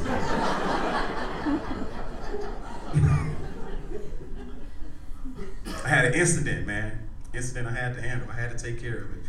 I told you I live in Gilbert, right? Me and my neighbors, we don't speak much. Okay, so I had a gig one weekend, and they gave me a hotel room, and we allowed me and my wife, my stepdaughter, to have the house so she can have a party because it was her senior prom. She wanted to have a last little party, so we allowed her to do that. Well, one thing led to another. Somebody from her school actually got into a fight with one of our neighbors. So I get home, and my stepdaughter, she's all upset, and she's crying, and I tell her, calm down, baby, it's gonna be okay. I go to hop in the shower. As I'm in the shower, I hear somebody beating on my door like crazy. Like, I'm thinking it's the police. So I gotta go get it, you know. Normally I put a shirt on for such an occasion, but I didn't have time. And I get to the door, my neighbor going off next door, neighbor, hey man, you need to tell me who hit my sister, man. I don't play that. I'm like, hold on, man, calm down, okay? I wasn't even here, man. He's like, well, motherfucker, what, you getting bad with me? Took his shirt off like he wanted to fight me.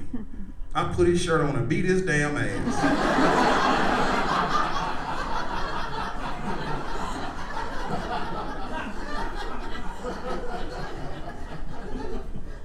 And me and my wife, we've been married for 14 years, man. Yeah. Well, you gotta clap, because really it's only been 2. When you get married, you start counting dog years, you know what I'm saying? Like, I love my wife, but this has been the longest 2 years of my fucking life. That's all I'm saying. And I'm truly in love. Man, you wanna know how I know when you truly in love? Sometimes my wife be sleeping, I just be looking at her. I be thinking I should bust on her damn head one time. I would never do it, you know, but I mean, if you've been married, you thought about it quite a few times. That's all I'm saying. I love my wife, man. And I got stepkids. Stepkids are like waiting gifts you can't return. You know what I'm saying? Like, I didn't ask for this. That's all I'm saying. I love kids. I just hate living with them because they do petty stuff. Like eat all the crunch berries out the Captain Crunch box. And kids got this thing with bread that they must do. They finger fuck every piece. And leave the last 2 pieces for me. I'm a full-grown man at work eating a peanut butter and jelly on booty bread sandwich. One thing I didn't know is if you have kids and they live with you, you gotta feed them. Like, I never knew that. Like, that's a law. Like, you actually have to. And that's what step parents do. We work 40 hours a week just to feed our step kids. That's what we're there for. And step kids, I love them. But they like dogs. The more you feed them, the more they start to look like you. You know what I mean? You don't want to laugh at that. That's the truth. That's the truth, man. I love these kids, man. I love them to death, man, but they're going to eat me out of a house and a home. Steve was talking about shopping at Walmart. I do my grocery shopping at Walmart because Walmart's slogan should be, if you can't afford it, fuck it, then steal it. You know, we ain't paying attention to that. Because they give you good options for your money. Like, you ever gone down Walmart cereal aisle and seen the name brand cereal in a box, but then that off-brand cereal come in that big-ass bag like dog food? You ever seen that? You be in the aisle like, man, is that Cocoa Puffs or Gravy Train? I've never seen it. The kids be excited like, ooh, we want Captain Crunch. I'm like, hell no, you get this big-ass bag of Colonel Munch. That's what you better do. Damn them Fruit Loops, you better get these silly circles.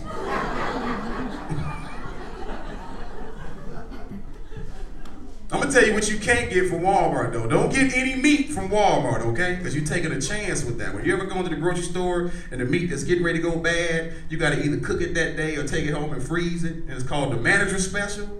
Walmart got what's called the salmonella special. Cook that shit in the store if you can. The price though, the price is where you contemplate actually buying it. You be like, man, I ain't never had hot dogs with bones in them, but 15 cents a pound, I just might get some turkey legs with the feet still attached. I don't know. And I like to go through the self-check aisle because they don't be paying attention to make sure you properly self-check it. You know what I'm saying? I'm trying to eat healthy. I like kiwis and pineapples and mangoes. You know how expensive this shit is? It ain't that expensive when you punch in the cold for grapes, you know? Y'all laughing. I got 33 pounds of grapes today. And then when you leave, you gotta show your receipt to a greeter. But this motherfucker's 152 years old. He can't see no damn. This is Walmart's last line of defense, a World War II veteran. I left one time and showed him a Burger King receipt. He was like, thank you for shopping at Walmart. No, thank you. That's my time. I appreciate y'all.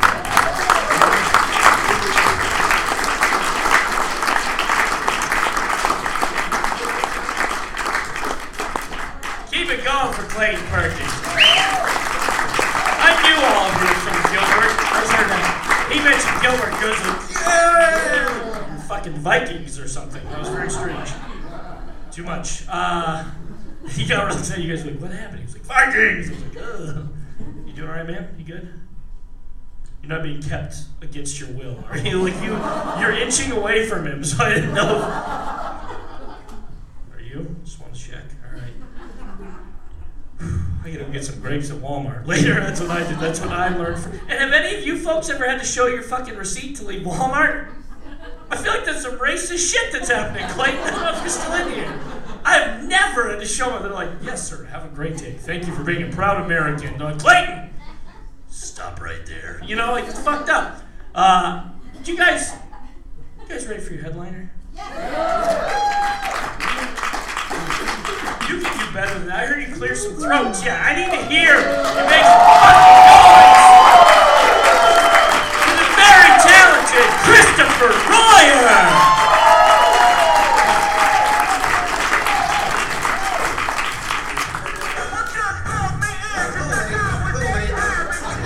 It's walk-up music, but that's okay.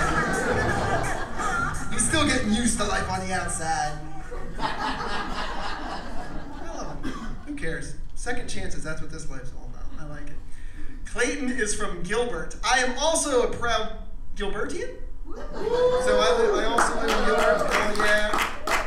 And it's weird because I don't see him. I mean, he probably stays indoor. We don't see a lot of black people in Gilbert, and it's weird. They actually gave us a pamphlet just like so we would know what to say if we did come across one. And so I got to do it the other day, and I was like, "Howdy! You're not from around here. Mesa's north of here. Mesa's north. Thanks for stopping by. See the temple before you leave."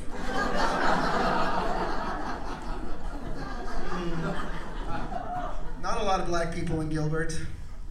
A lot of doomsday preppers in Gilbert. Have you noticed that? You have. You walk into Costco and Walmart and they sell these big kits so that people can survive the apocalypse. That's their whole plan. And I'm very confused by that. My little brother gets upset with me because he's a little bit of a prepper too. There's a show on TV about it, Doomsday Preppers. I thought it was Doomsday Preppies. Like, I just thought it was like, I'd be firing you right now if you weren't the last butler on earth. It's so easy to get a tea time now, though. I love it. So, yeah, my brother, he's into it too. And we have a lot of neighbors that are into that, hoarding and food and stockpiling for the apocalypse. And my brother's like, you gotta get ready, or you're not gonna survive the apocalypse. I'm like, here's the thing. I don't want to survive the fucking apocalypse. No interest at all in surviving it. Kill me on day one. Did you know in the apocalypse there's no internet? If I cannot go into Facebook and bitch about the apocalypse, what's the point of having one? Frustrates me. He's like, hey, because he researches this shit, because he's a dork. He goes, within 6 months they should have landlines back up. Like I'm going back to dial-up. Like I said, kill me on the first day. I'm not meant for it. I'm not backwards compatible. The other day, my Wi-Fi went out for like an hour, and I wanted to commit suicide. I actually wanted to kill myself. Why didn't I? Because I couldn't Google how to fucking kill myself. Because my Wi-Fi was out. But if it was working, I wouldn't be here today. I'm not meant for it. My idea, stupid. I'm sorry, but he gets upset with me about it. He's like, you don't even know how to survive in the apocalypse, man. I'm like, well, first of all, you're mistaken. I said I don't want to survive. I certainly know how to. I have seen all of the Mad Max movies, including the new one. I think I know a thing or three about surviving an apocalypse. He's like, you know the 3 things you have to have? I'm like, well, I can imagine that they are an Australian accent, mohawk, and football shoulder pads. I would assume. And if you have a midget on your back, you're in charge. That's how it works. I've been planning on this for years. That's why I married such a short woman. I'm gonna run shit in the apocalypse. You know what? Sidebar, ADD moment. Why is every bad person in all the Mad Max movies dressed like they're going to be in the end zone of an Oakland Raiders game? Like, why is... Does anyone else find that? Like, they never explain why the apocalypse happened in those movies, and I think just the Raiders win the Super Bowl in 2017, and they just never stop looting and rioting, and now it's 100 years later, and they have no fucking idea why they're still doing it. I don't know. He's like, no, you don't know the 3 things that you need to survive the apocalypse. It's beans, bullets, and booze. I'm like, are you throwing an apocalypse or a quinceañera?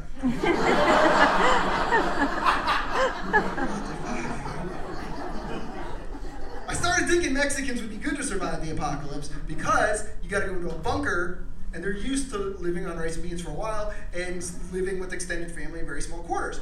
But I used to live at 67th Avenue, so I know how they party. First quinceañera there, right? Shots in the air. They love that. Ricochet kills half the fucking family. No bueno. Ah, man.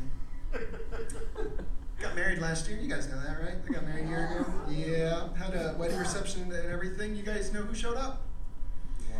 White people. Yeah, white people. It was okay. It wasn't bad. I'm sorry, my wife, but you know, it's okay. She spoiled it. 3 months before, she took me to my first ever black people wedding. Oh.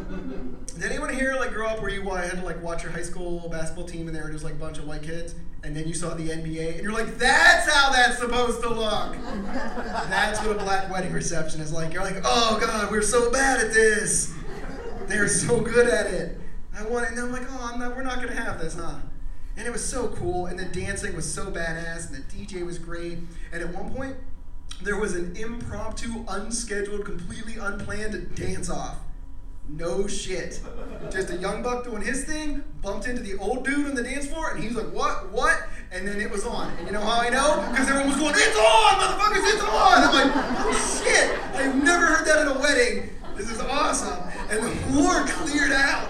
And these two dudes just like busted a move at one another, and I just keep tapping her on the shoulder. I'm like, she's just texting and playing Plants vs. Zombies. Or I'm like, no, you have to see this. And she's like, what's going on? I'm like, I don't know the exact terminology. But I think two people are trying to step up. And one of them is likely to get served. And it was going to be spectacular. And they did it. They busted the moves, and the DJ was refereeing, and people were videoing it. It was so funny. And then the one dude did like the ultimate move that just disgraced the other guy. And then they were all like, oh, no, he didn't. I'm like, no, he did. I just saw him do it. He 100% just did it. It was awesome. Even the slow dancing was impressive. I saw people's grandparents doing things vertically that I've only ever seen done horizontally, mostly on the internet. I'm like, that is some provocative ass dancing at a wedding. That was just the slow dancing. Oh, you know what they had? Oh, what do white people have, you know? Cupcakes and toys and things and trinkets they give you on your way out, and candy dishes and all that shit. That's okay. They had a Soul Train line. Holy shit, it was awesome. An actual Soul Train line. And somebody's like, that's racist. And then I got my black friend, I'm like, what's the thing you do at the wedding with the people? He's like, what, a Soul Train line? I'm like, yeah, that's exactly what I'm talking about. And if you've never watched Soul Train, that's when half the people from the wedding stand up down one side, and the other half stand down the other side. They make a big long line, and they play a 20-minute extended remix of We Are Family. And then everybody busts down through the line, and you do your best moves through the thing. And this one, my wife's all, go down the Soul Train line, do some dancing. Nah. Public embarrassment is kind of my big fear, so I'm like, no, we're not gonna. She's like, you're a good dancer, you can do it. I'm like, here's what I know about wedding dancing. I'm from Pennsylvania. This is what I know about wedding dancing. That's what I know. She's like, no, go out there. And I'm like, seriously? How about I go out there? Is it good? You think it's gonna just change their world when I put my left foot in? I'm gonna blow their fucking minds when I take my left foot out. Just make them see the world in a whole new way. When I skip everything and just throw my whole body in and shake it out now. No. They would just be like, oh my God, the white boy's having a seizure. Call paramedic. I know how that would end. And they're very correct, because eventually she got me to do, she's like, you can't take me to a wedding and not dance. So I was like, I just couldn't compete. And first of all, what if I get served? I'm not taking a public serving for you or anybody. So they played a song that I recognize from my high school dance. It's called Doing to Butt. And it's just doing the butt. Ow, you're just gonna shake your narrow white ass. And I'm like, I can do that. Like, I'll do one song. I know that one from the high school dance. So I can just do this, and then just gonna jump in a little circle and just do that. I can do that. And then I did the whitest thing you could possibly do at a black people's wedding. I threw my back out doing the butts. And I don't have twerkers comp. So that's a pun, but I don't mind if you don't mind. We love the colors of their wedding. They had this really cool, like, burnt purple color, and they had, the caterers there, and they had all the linens.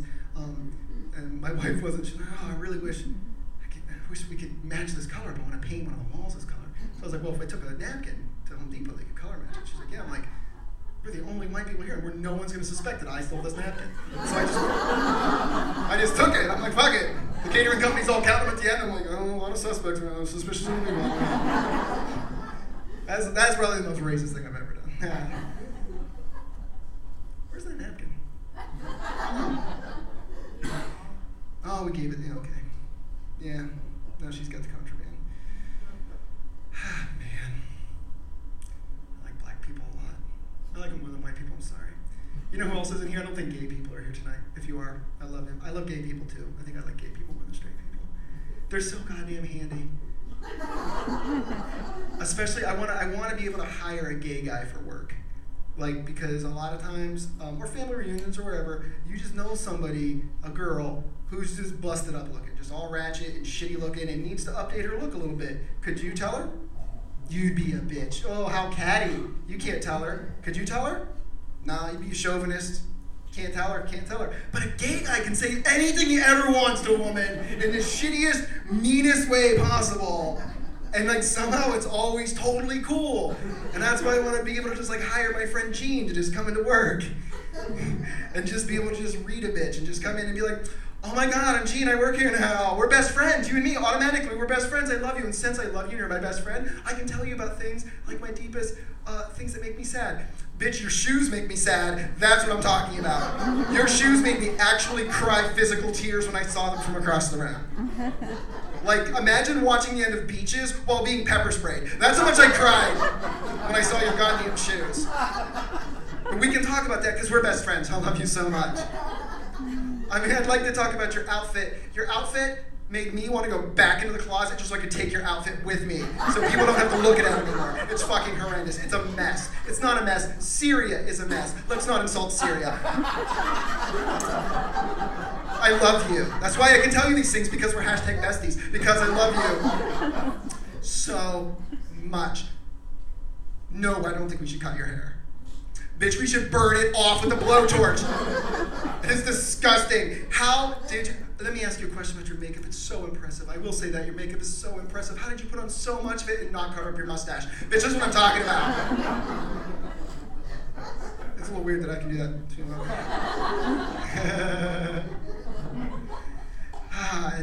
And that's what I want, because if, you know, could you imagine? Just, I love you. Don't ever change a thing about yourself. Ever. Except for everything and immediately. Oh my God. And then you just have a girl at her desk like going, I have been thinking about burning my hair off. He makes a lot of strong points. It's weird though, because it's not good that I can do that well. Like I'm not like thrilled about that. It's actually that's the thing about it, like all that, I don't know. It's why I don't like the whole, you guys, gay marriage, that's the thing now, marriage equality, that's the thing. I don't like it. I'm not a fan, I hate it. Because I'm a straight guy who constantly gets confused for being gay. So the wedding ring, see, I don't know if you guys realize this, this wedding ring was all I used to have that let people know that I don't suck dick. This was it. People would look at me and go, oh, he's a little prissy. He probably has penises in and around his face. And then they would look down at the ring, and they'd go, oh, okay, well, he's just like that. I get it. His wallet, or his belt, and his watch match, and it's not an accident. Okay, we don't know, but he's got a ring on, so he's fine. But now, nope, they went and changed the goddamn law on me. And now people look at me like, oh, yeah, Royer, I don't know, he probably gets penetrated on the reg. Yeah, that's what I'm thinking. And then I saw, you know, and they see the ring and they're like, oh, and that's legal now. Good for him. Well, good for him. It's about time. God bless him. So that's why I'm not a fan. But like, nah, that's my fault. I get it. You know what I mean? Like, I'm maybe, you know, I don't do the most manly things all the time. So, I mean, I leave myself open to it. I get it. I was opening up the drawer of my vanity. Yeah. My vanity. And I noticed that I had 6 hair styling products, 6 different hair styling products. I own 1 power tool. And somebody left that there. Like, that's not the right ratio. That's not a manly ratio. It doesn't work. Like, I don't get into manly conversations like other guys do. Like, go ahead and ask me how many horsepower my car has. How many horsepower? Several. More than 1, I'm fucking certain of it. I have never lost a race to a horse. Now, you want to know a good Groupon to get a pedicure in the East Valley? Oh, I am your guy. I know that, so I get it. It's my fault. I leave myself open to it. I understand. I have a mirror, folks. It's a full-length mirror. It ties the whole room together. Really, I call it the self-checkout. What? See? I changed the definition of self-checkout to suit my needs. I don't know. Is that weird? I like words, and that's kind of what I do, words. But then we get awesome words, and then they get shitty definitions. I'm the only one in the world that thinks this. And then I get mad, and I change the definition of them for me because I just think my definition is better. I feel like we wasted the word. We had a really good word, and then we gave it a dumb meaning. And I'm like, damn it, we could repurpose that and do something better with it. You know what this is? You know what this is? That's your jugular. That's okay, I guess. But I married my wife because she's jugular. You see, I like jugular women. That's a better use of that word, and I'm taking over it. I've been doing, I think, too much. I stay up too late. Horrific, that's terrible. That's terrible if something's horrific. Why? Why can't that be a word for a terrific whore? How was she? She was horrific! That sounds like a good time. At the bank, we use the word transaction. That's a kind of boring word. That's a boring definition. Because what if, better, you were down on Van Buren, hoping to find somebody kind of jugular, definitely horrific, but all the ladies are taken. You see Caitlin over there. She's got a little extra action. That's some transaction. Hell yeah! You get yourself some sweet, sweet transaction. That's a better use of that word altogether. Where are my Latino people at? Are there any Latino people in here? There's none. Who is? You both are. Great. Okay. So you have more seniority than her, because I'm more likely to call you senior. Do you see how that works? I'm taking over that word. You have more seniority. Nothing, just slightly more Home Depot quality than she does. So you have more seniority. I take it back. I once got a very aggressive hand job in high school from a girl with a lot of rings. I call that a tearjerker. So,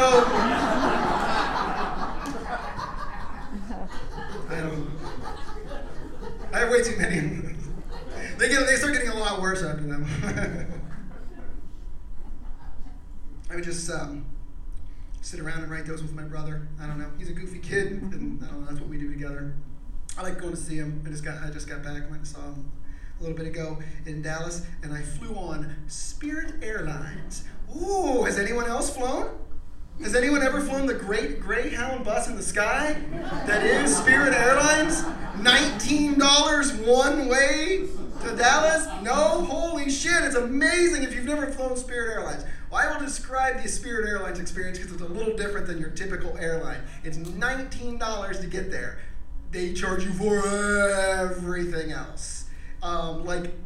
If you want to take a carry-on bag and put it in that bin overhead, that is $35 additional. Holy shit, I got out of line when I found out. I got back in line and put a hat on it. It was like, come on, Junior, I bought him a ticket for $19. But I'm no dummy. I'm not stupid. I saved $16. Come on, kids nowadays, come on. You have to leave at 2 or 3 in the morning out of a gate that I assume U.S. Airways does not know they are using. They're just like, let's go. No, we're allowed to be here. Of course we're allowed to be here, right? It's so weird. If you miss your flight and you're like, oh, can I get the next one? They're like, yeah, it's 3 days from now. I'm like, get the fuck out of here. They don't fly every day. They don't fly everywhere. They're weird, but they're cool because they're cheap and they're nice. They're friendly enough about it, They're like that really... They're like that friend you had in high school that just basically was really cool and would drive you anywhere for gas money, but his car was a total piece of shit. That's Spirit Airlines. You go up the Joey Way and you are getting on the plane, and they're like, no, not in this side. We can get around the other side, and we pull that door, shut the hangar. It's all fucked up. It's cool. Do you want to bring any 8 tracks? We're going to listen to some Fog Hat on the way to Dallas. This is not a non-stop flight. We're going to swing by my cousin Ricky's house first, pick up some gas money. He owes me $50. So weird. They charge for everything. They charge for soda. They charge for water. They charge for. I swear during the announcements they're like, in case of a sudden change in cabin pressure. slide your debit card above you, and an oxygen mask will drop down. Obese passengers can be used as a flotation device. So the Boone's Farm is on the wine list on the plane. That's fucking how broke Spirit Airlines is. 3 swigs for $5, and then you pass it to the person behind you. If you're in row 8 or higher, there's a discount because it gets kind of disgusting. So weird. I love it. I mean, you're all just cramped in there, and there's no movie or anything, and then you go to get off the plane, and they are like, bye. And the pilot, had his hat like this. Like, what the shit? Pretty smooth flight. pretty safe landing. Like, are we supposed to tip? Holy shit, what's 15% of $19? I've had so much Boone's Farm, I have no fucking idea. The worst part of my last flight, though, was this obnoxious guy sitting next to me. I was just like, and like he had to make a point, like so that everyone around him knew that his flight was canceled. And then, normally I'm not on Spirit. What is this, Spirit Airline? Normally I wouldn't be on Spirit Airline. I'm like, oh well, whatever. Look down on the rest of us, right, dick? He's like, normally my flight was canceled, but normally I'm flying Southwest. Ooh! Well, bourgeoisie! Fancy motherfucker! Southwest! Oh, I didn't know! Look, you feel free to look down here at Spirit Airlines, the only other airline with no fucking first class. Like, oh, wow, you fly on Southwest. Somebody got their tax return check. Oh. Mr. Fancy Man. Picturing him at the dollar store. Normally I wouldn't consort with you types of people here at the Dollar General. Normally I would go to the Walmart. I call it Walton's Market because that sounds fancy. But they were out of my particular brand of Vienna sausages. What a dick. Oh, man. I fly Spirit Airlines not because I'm poor, just because I'm cheap. I don't know, I'm cheap. I think I'm cheap because I grew up poor, though. I think that's why. Am I the only one that grew up poor? Is anyone else here give you an applaud? No? Shit. I'm always on my own on this one. No one's admitting it. You know what government cheese tastes like, Koenig. I know. Let me break this down to you. I know you were in Mesa, so it seemed normal. If you grew up in a trailer, you were poor. You're supposed to applaud. I'm not the only one. There we go. Oh, she's like, I grew up in a trailer. There you go. You get it. I grew up poor, and do you remember when you found out? That's the fucked up part of growing up, is when you find out. Because however you grow up is normal to you. Whatever you did, and you did, and you did, and you did, is all normal as shit when you're a kid. So you have no idea, like, that your weird-ass life isn't normal, you know? And so I didn't know. I found out in 6th grade, in social studies class, when we were discussing our ethnicity, and we had to put our name back up on the board under the ethnicity. And there was like German and Irish and all this other stuff. And I put my name, Royer, under Italian because I was fairly fucking certain we were Italian. You know, like I kind of knew it, I thought, that we were Italian. And I got home and I told my mom, she's wanted to know what I did at school that day. So I told her about our Italian heritage. And she's like, why the fuck do you think that we're Italian? I'm like, we eat spaghetti like 4 times a week. It's like, because we're poor, motherfucker. I'm like, oh, shit. Are you certain of that? Because that doesn't sound good. I don't want to be poor. Really? You and Dad are always fighting. She's like, he's an alcoholic. I'm like, oh, God damn it. I don't want to find all this out today. I woke up and I was a cute ethnic stereotype. I'm just going to bed poor white trash. Like, we have no roots in Italy. She's like, we have roots in poverty. She's like, we're hillbillies. I'm like, fuck. That sucks. And like, I don't know. It's like, I'm not Italian. French, by the way, I guess. I don't know. Just, I don't know. I'm white trash on my mom's side and redneck on my dad's side. I don't know. But it was normal because that's normal to you. Whatever you see as a kid, you don't see anything different. Everybody around you seems the same. So, I thought that was normal, you know? And money was tight, obviously, with my dad's, line of work and whatever. He wasn't a police officer. He was a criminal. He was a fucking criminal. That's what my father was. Seemed normal to me. Like his antics and shenanigans. But I don't know, I just thought that's how people were. So, like, I'll give you an example. I went camping once in my life, ever. So this is what camping is. Because that was my... So I don't know about you, if your dad ever took you camping. Maybe your dad ever took you camping? Something like that. And maybe you knew when you were leaving, or that you were going camping.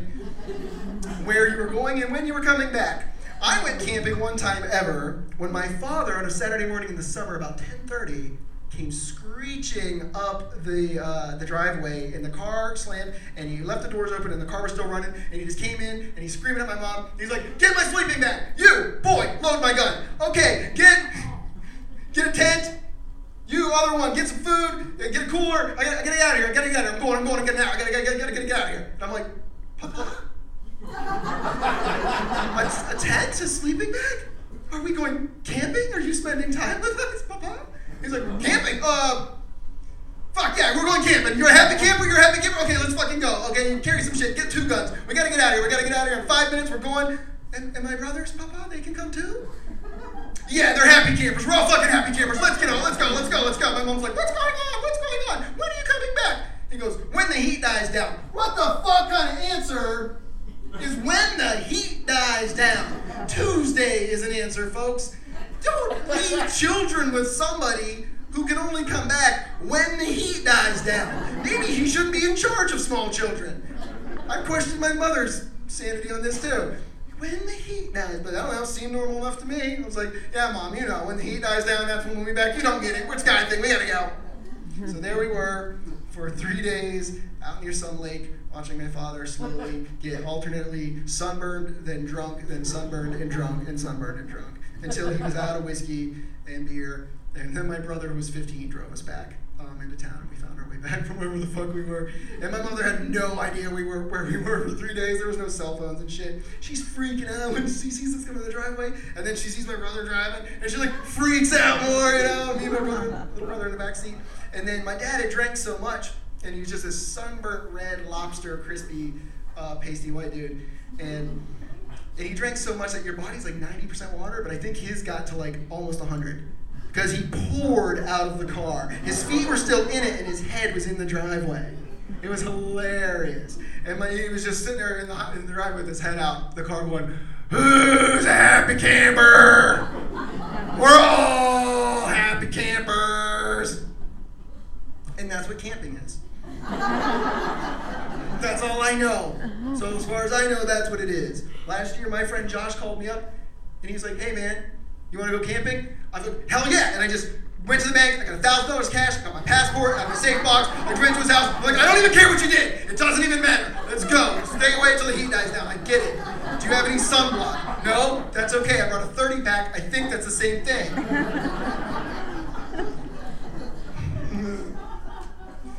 Happy camper. Oh, my pop. He's a weird guy.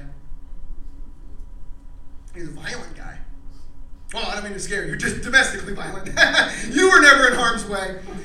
They just like to punch women and children that were related to him, that's all. Yeah, no, he was. I don't like that word, though. I don't like the word domestic. I just like the word violent. I just like the word beat your wife and kids, because then people know you're a dick. I'm sorry, but I actually don't like that word. I just think it's too soft.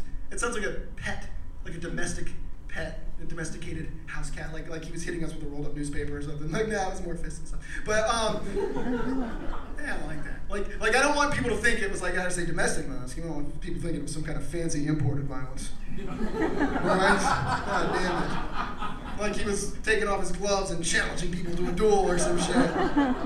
No, again, just the fist. But anyway, yeah, he was a dick. But whatever you grew up with is normal to you. I don't know any different.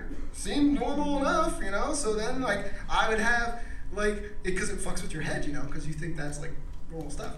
So then I'm out in the playground with my neighbor, Jimmy Porterfield. We were 7 years old, and he had a pretty normal 7-year-old thing to say. He said, "My dad can beat up your dad." And I said, "I've never even seen your dad beat up your mom. That guy's a pussy. What the fuck is wrong with that guy?" Beat up that. You don't know, because it messes with your goddamn brain, folks. One time I was at a show and somebody's like, you can't talk about domestic violence on stage. It's never funny. I'm like, well, first of all, I think it just proved you wrong. And second of all, you were never there when I was growing up as a kid, so you don't know if it was funny. You were not there when my father came home on a Saturday night drunk and swung at me, missed by a long shot, don't worry, and corkscrewed himself around, literally like a cartoon, and left his feet then, and like came crashing down and like grabbed a plate of food off the counter, and then he hit the goddamn ground and knocked himself out cold, and a meatball landed in his goddamn ear. Shit you not. I never in my life wished I had a golf club so goddamn bad. It was teed up right on his fucking ear.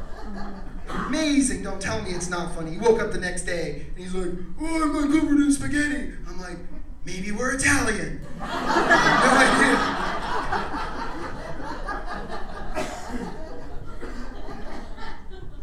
Oh, man. So I got a, what do you call that? Wife. I like that. I like having a wife. It's fun. If you guys are married married people that have been a long time, you know that communication is the key, you know. That's the key. Like, I'm doing it better the second time around, because I figure out, like, okay, she communicates differently than me. How's that work? And then a light bulb went off over her head one day. I came in the house and I turned on the TV. You know what was on? It was the oddest thing, an auction. But it struck me. It struck a chord in me to watch this auction, because I got it. It was like, that's how we communicate. That's how she communicates. Just one person talks really, really fast, a lot. Nobody else gets to say anything, really. And if they even gesture slightly, then they know that it's cool to just keep talking a lot for a really long time. And people are like, oh, that's a mean thing to say, but like, you've never been there at 5:30 when it's like, hey, you want to hear what I did at work today? You want to hear what I did at work today? Who wants to hear what I did at work today? You want to hear a story at work? One story, two story, I'll tell you about. You want to hear about Nicole? Okay, that bitch comes in late, she leaves early. She doesn't do any of the goddamn work. I gotta do all the goddamn shit myself, and she doesn't do a goddamn thing, and then it gets me upset. Then I go on YouTube, and I start watching kid videos. Who wants to hear about the kid videos? You want to hear about the kid videos? Okay, good, I'm gonna talk about the kid videos. They're like, tickle, tickle, meow, tickle, tickle, meow, tickle, tickle, meow. It's like a big cat, little box, big cat, little box. How'd you get that big little box, kid? You're too big. You can't get in there. And then I watch, and then I started unfriending bitches on Facebook. Oh, I started unfriending bitches left and right. I want to hear about one friend, two friends, three friends. You want to hear about all the bitches I unfriended? I don't care that she was my grandma, and I'm unfriending bitches. I don't think you're listening to me. I don't think you're listening to me. It seems like you're going once. It seems like you're going twice. You know what? If you're not going to listen to me, I'm just going to go upstairs and not even talk. Sold. My name's Christopher Royer. Thanks for paying attention. Let's go get drunk.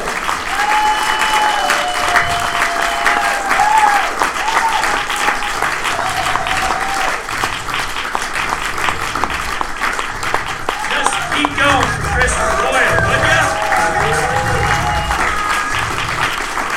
While you're at it, keep it up for all the comedians. There were so many I had to write it down.